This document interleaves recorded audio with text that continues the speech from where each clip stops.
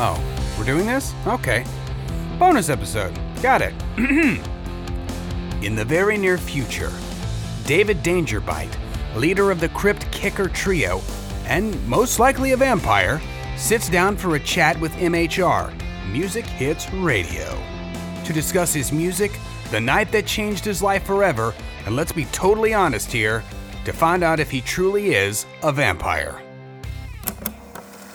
Okay, and we are recording. Thank you again, David, for fitting me into your busy schedule. Is that clock right? Yes, you wanted to meet at night. It is currently 11 p.m. Okay, good.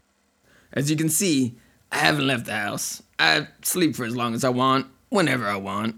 Perks of being a rock star. I just, have to be somewhere at 6. Yes, of course. Now, where were we? Yeah. So, there we are, right? About to play the best fucking show of our lives when some blockhead at the bar starts having a conversation with me. With me! David fucking Dangerbite. Can you believe it?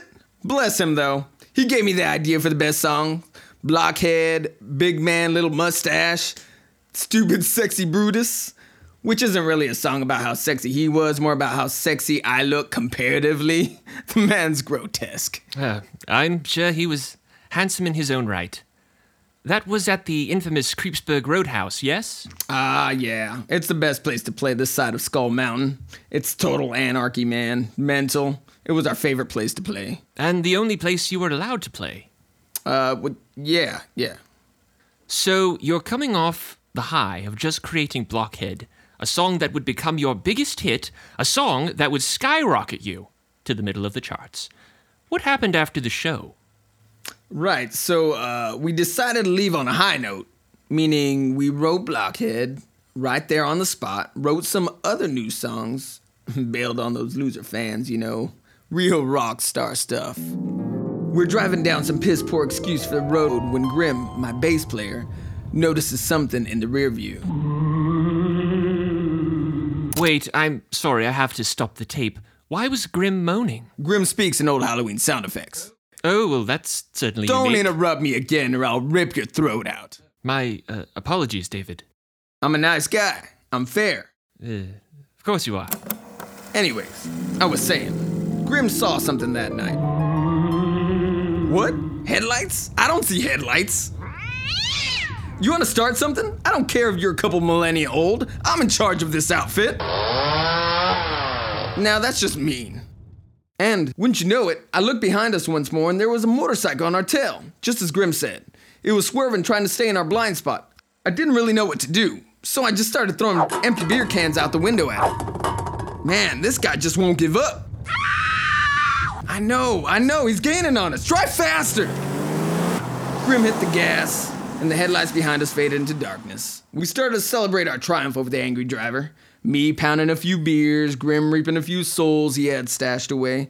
And Danimal, that's my monster drummer, he was asleep through the whole thing.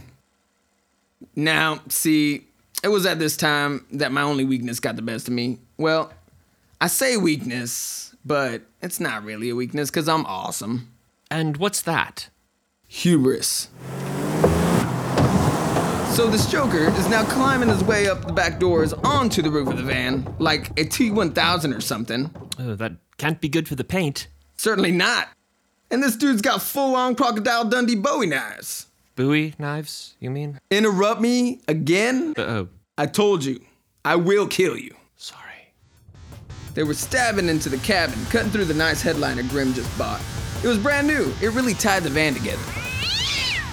Just when I was about to console my good friend about his loss, this wacko jumps on the hood of the van, landing right in front of Grim in his driver's seat.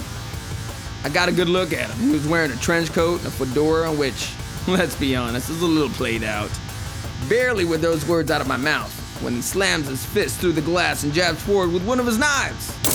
Grim, look out! The knife grazes Grim's cloak and, you know, Grim Reaper's essentially invincible. He just disappeared into the air, leaving behind some plume of black smoke.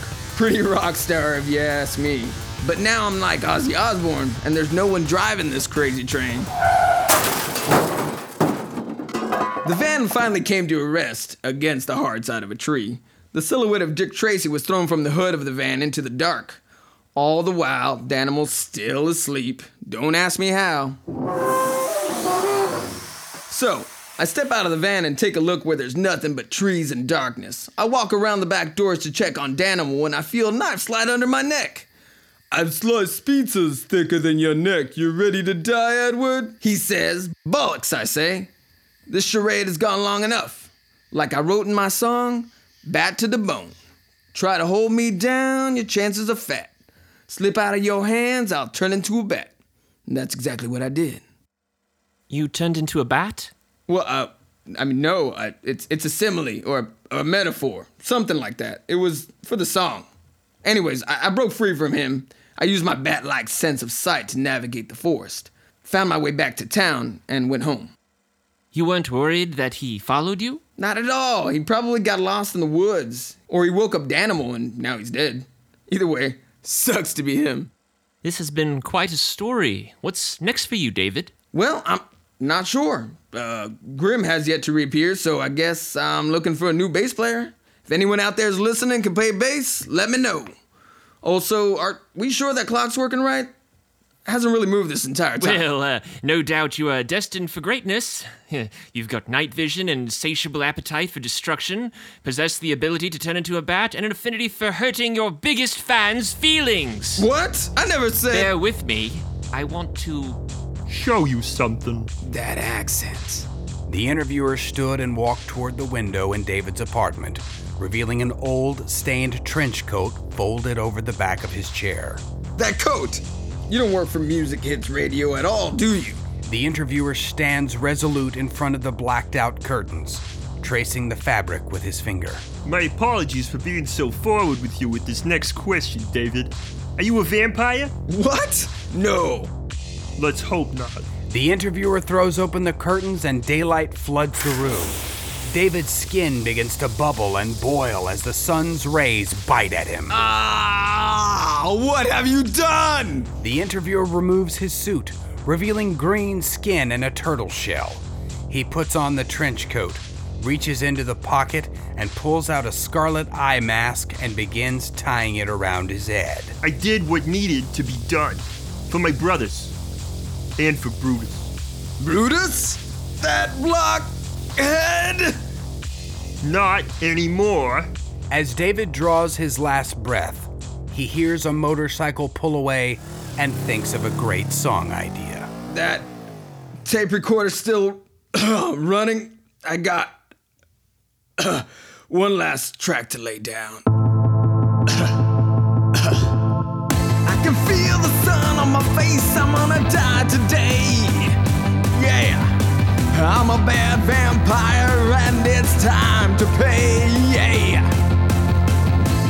These are my final thoughts, my last words to say, hey.